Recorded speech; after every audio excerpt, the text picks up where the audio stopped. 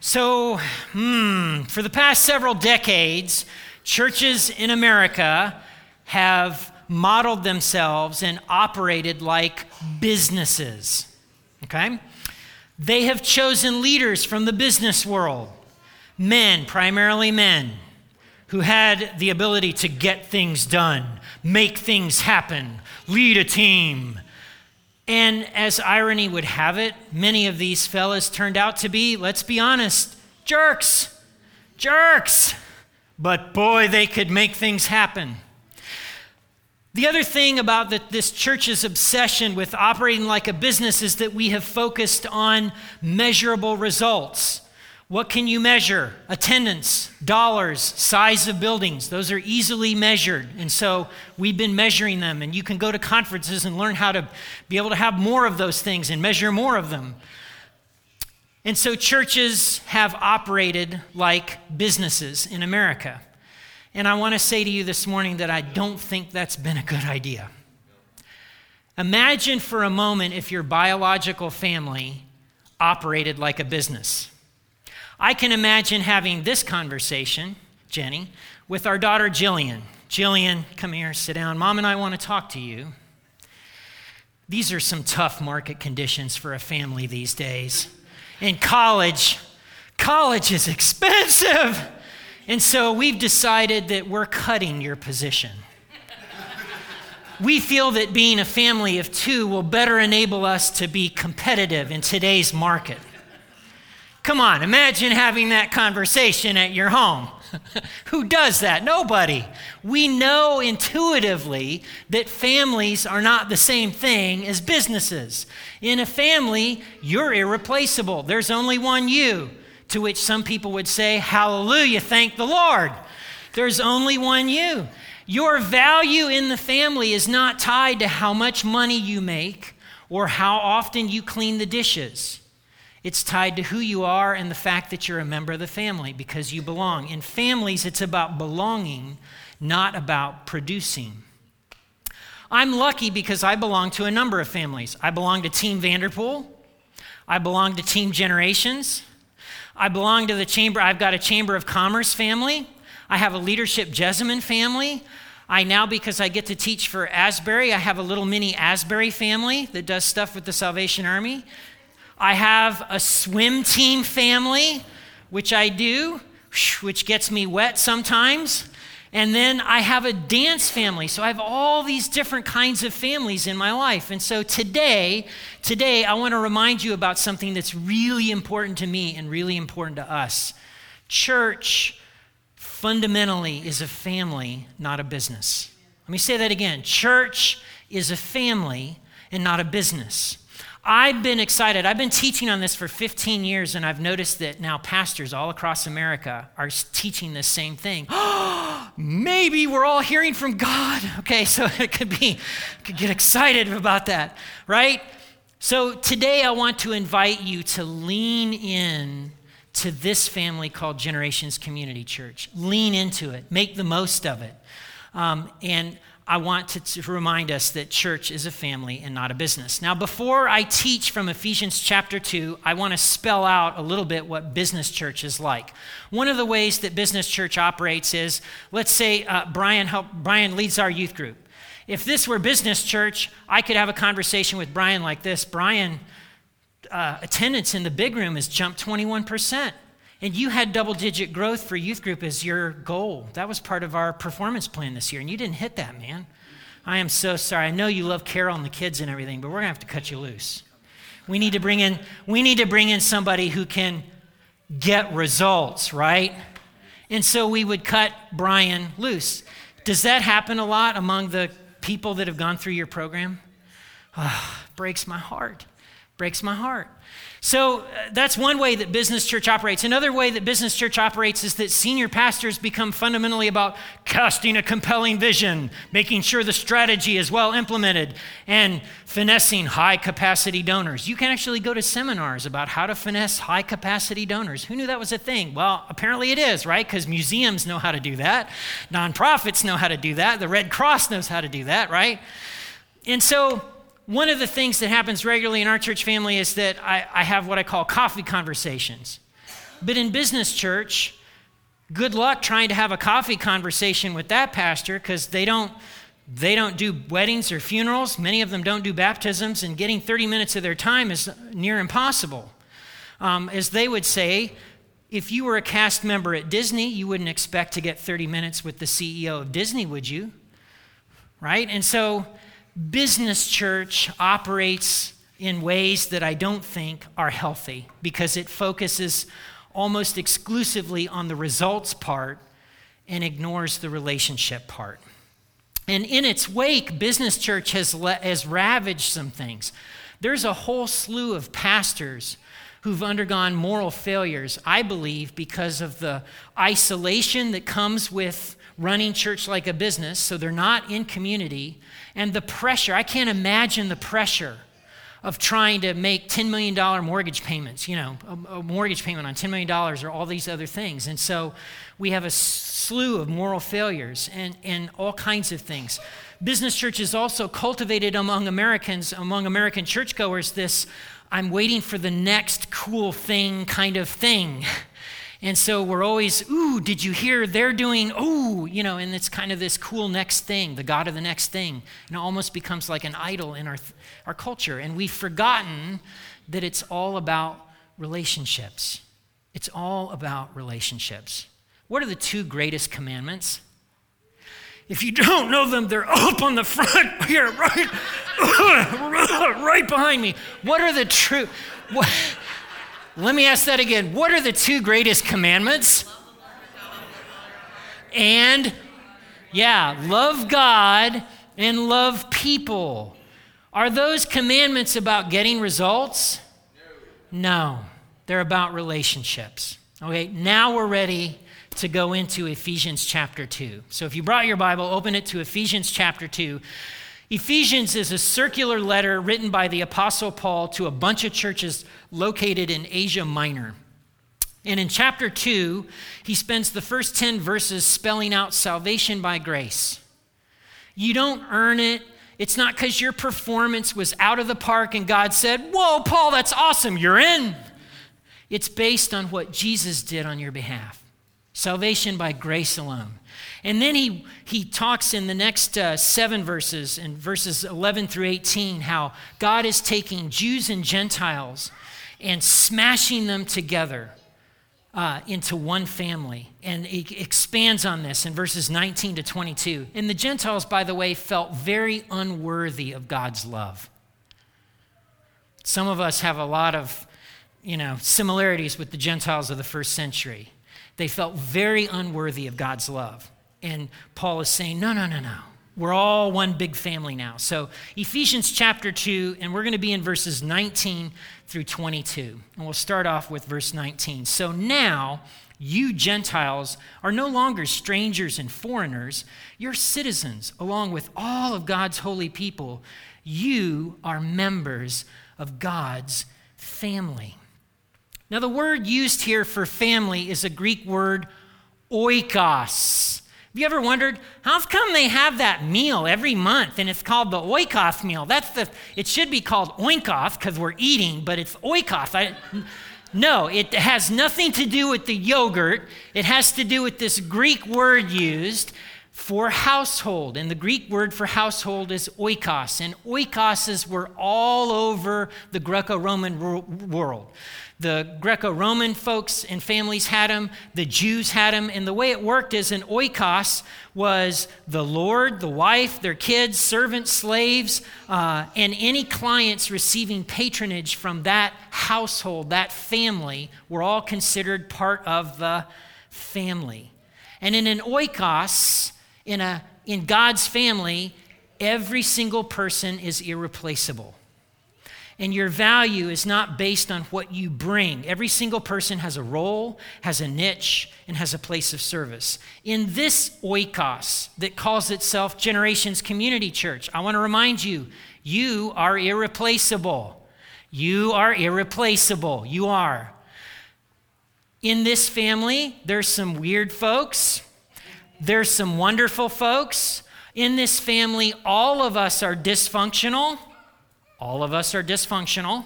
In this family, all of us are broken. None of us is perfect, but every single one of us is irreplaceable. Every single one of us. Now, another thing I need to draw out is that a reminder, this word right here, you. Because they printed Bibles and we started reading Bibles all by ourselves in our homes alone, we read through the Bible, and every time we come across you, because we're Americans and we're reading our Bible alone, what do we think you means? Me. You means me. No, in you, this is all you all. That you right there is you plural. In fact, most of the yous that you're going to encounter in Scripture are all y'all. So anytime you come across you in the Bible, you should just automatically substitute all y'all, because it'll help you understand it better. All y'all. So now you Gentiles are no longer strangers and foreigners. All y'all are citizens along with all of God's holy people. All y'all are members of God's family. Okay? Woo! I didn't even know that. I didn't even know they had a Bible. Okay? Verse 20. Verse 20. Together we, and this is we plural, we are his house, built on the foundation of the apostles and prophets, and the cornerstone is Jesus Christ himself. We're his house, and the foundations are the apostles and prophets, but it's their teachings. And what are they teaching us? They're teaching us who we are and whose we are. They're teaching us the gospel, the good news, that what Jesus Christ did is enough, and that Jesus has made a way for us to be right with God now. And so the family is built on those teachings, those key ideas, those truths about who God is and who we are. And then Paul continues in verse 21, we are carefully joined together in him, becoming a holy temple for the Lord. He changes metaphors now. So instead of family, he's talking about a building or a dwelling, right? But this carefully joined together speaks to close relationships.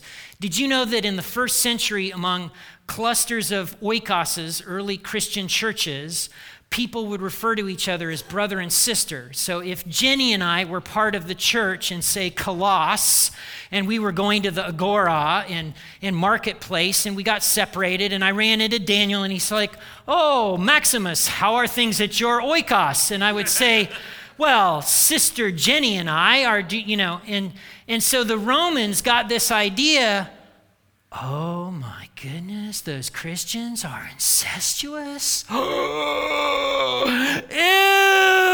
And it freaked the Romans out because they heard Christians use this language of family to talk about each other, and they misunderstood, right? But they're talking about close relationships.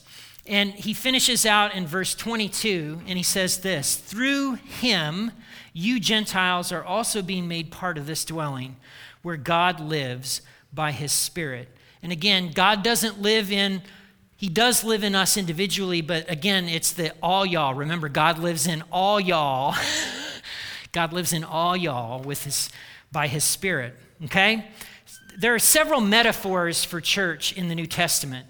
The beloved bride, a ship, the building of God, the household of faith, the flock, the people of God. But oikos, family, is the most predominant metaphor. In Matthew 12:48, Jesus is asked, he's told, hey, your family's out on the skirts of the crowd and they want to talk to you. And Jesus says, who is my mother and who is my brother and sister? Anyone who does the will of my Father. And he's redefining family. In John's gospel, Jesus tells us that he is the vine and we're the branches. Branches don't bargain for their own separate interests. If they're connected to the vine, they grow. If they're not connected to the vine, they die. And so all of this tells me that church, according to Paul, is not some kind of voluntary association, which is what we do in America. Oh, you like Harley-Davidson motorcycles too? Well, I do too. Let's do the Harley-Davidson Motorcycle Club or any other thing, Lego Club, or I love Legos too. And so we kind of come together on a common interest, and if the schedule doesn't work out and blah, blah, blah, then I'm out of here. Peace out, because it's a totally voluntary association. And Paul is wanting us to see, no. It's family, and family's different. So if church is not primarily a place, a building, an experience, or an event, but an extended family, let me ask a question. What comes to your mind when you think of church? What comes to your mind? Is it a building? Is it a worship experience? Or is it a set of relationships, a people? So I want to make this as practical as I can. So church is a family, not a business. And again, this has nothing to do, by the way, with big or small. I am not saying this morning, small churches are great, big churches are bad. It's about mindset and approach. That's what it's about. You can be big and be a family. My mom's side of the family is Italian. Let me tell you, there's no gathering less than 50 people. I don't know why that is, but it's just a thing. Italian Catholics. Okay, so at any rate, how can you and I take this home? First and foremost, show up. One of the biggest things about family is just showing up at the key moments. Even when you don't feel like it, even when things are tough, even if you can't stand another tirade from Aunt Susan about how YouTube is the portal to hell, you show up, right?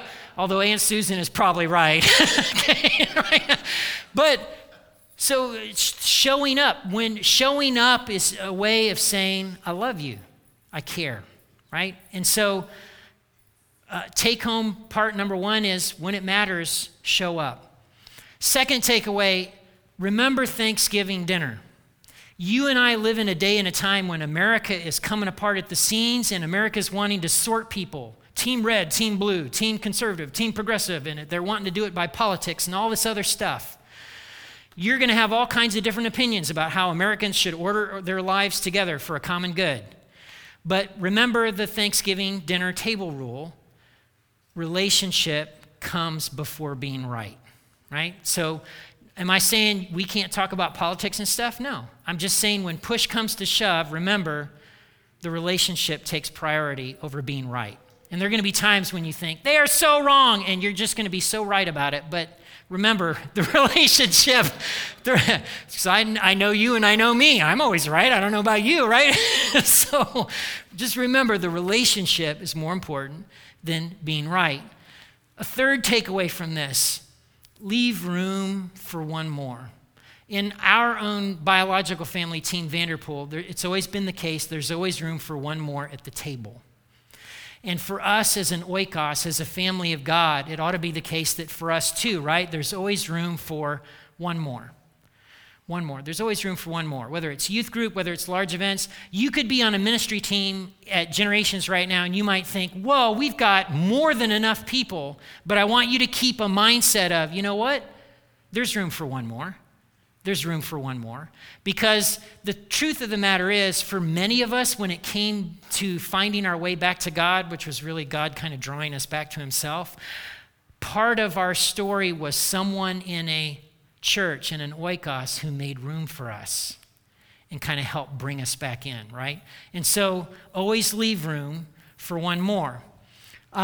Fourth takeaway, work things out.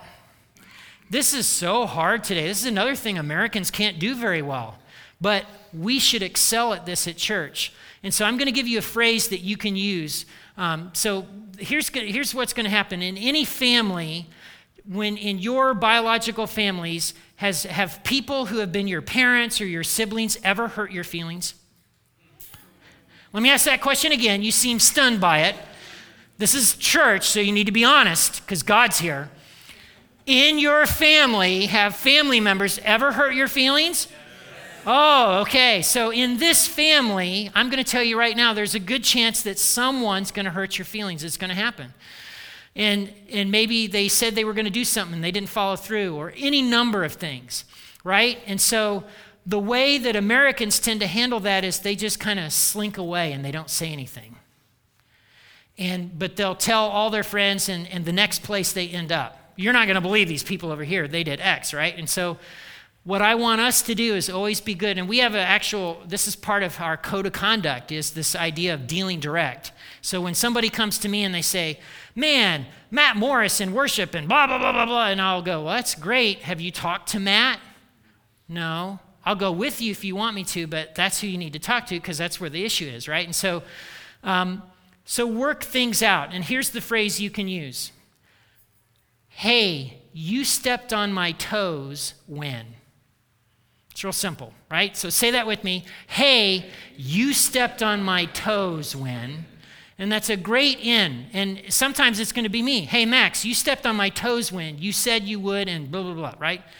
And what that does is it gives the other person an opportunity to really reveal their true jerkiness. Well, I'm so glad but chances are what's really going to happen, I'm so sorry, right? And then the relationship can be made right again, okay? So work things out. That's the fourth thing. Last thing, and you hear this regularly, but I want to remind you, success is when we can say of somebody, I'm proud of you. That's success. In this family, success is when, because they're following Jesus, because they remind us of Jesus, because of their walk. And no, is it perfect? No, it's not perfect, but they're letting Jesus lead and they're following as best they can, right? I'm proud of you. I'm proud of you. So one of the ways that we can do that as an oikos is to look for ways to say that to one another. If you see somebody who's a youth leader or serving in the nursery or any number of things, hey, I'm proud of you. You remind me of Jesus because, and out it goes, right? So those are some practical takeaways for what it means for church to be a family and not a business. Among many of the little oikoses that were around Asia Minor, Colossus, Philippi, Ephesus, all these little towns and places and cities, a lot of the congregations were formed by freed slaves. So these were people, so I got to remind you of how slavery worked in the Roman Empire. So Jenny and I, there's no modern medicine. We're popping out kids. Oh, this kid's missing an arm. So we put that kid in a clay pot and we take the kid to the garbage dump and we leave it there. Now, before there were Christians, there was only one group of people that would go around the garbage dumps looking for people. And who were they? Slave traders. So if you were a freed slave, you were someone who had typically been abandoned by your biological family. And here these apostles are making their way announcing that God has visited the planet in the form of Jesus, and that God has made a way to be right with him, and that God wants to adopt you into his family with all the inheritance rights that come with it. And that resonated with these people who had been freed slaves, this idea of family.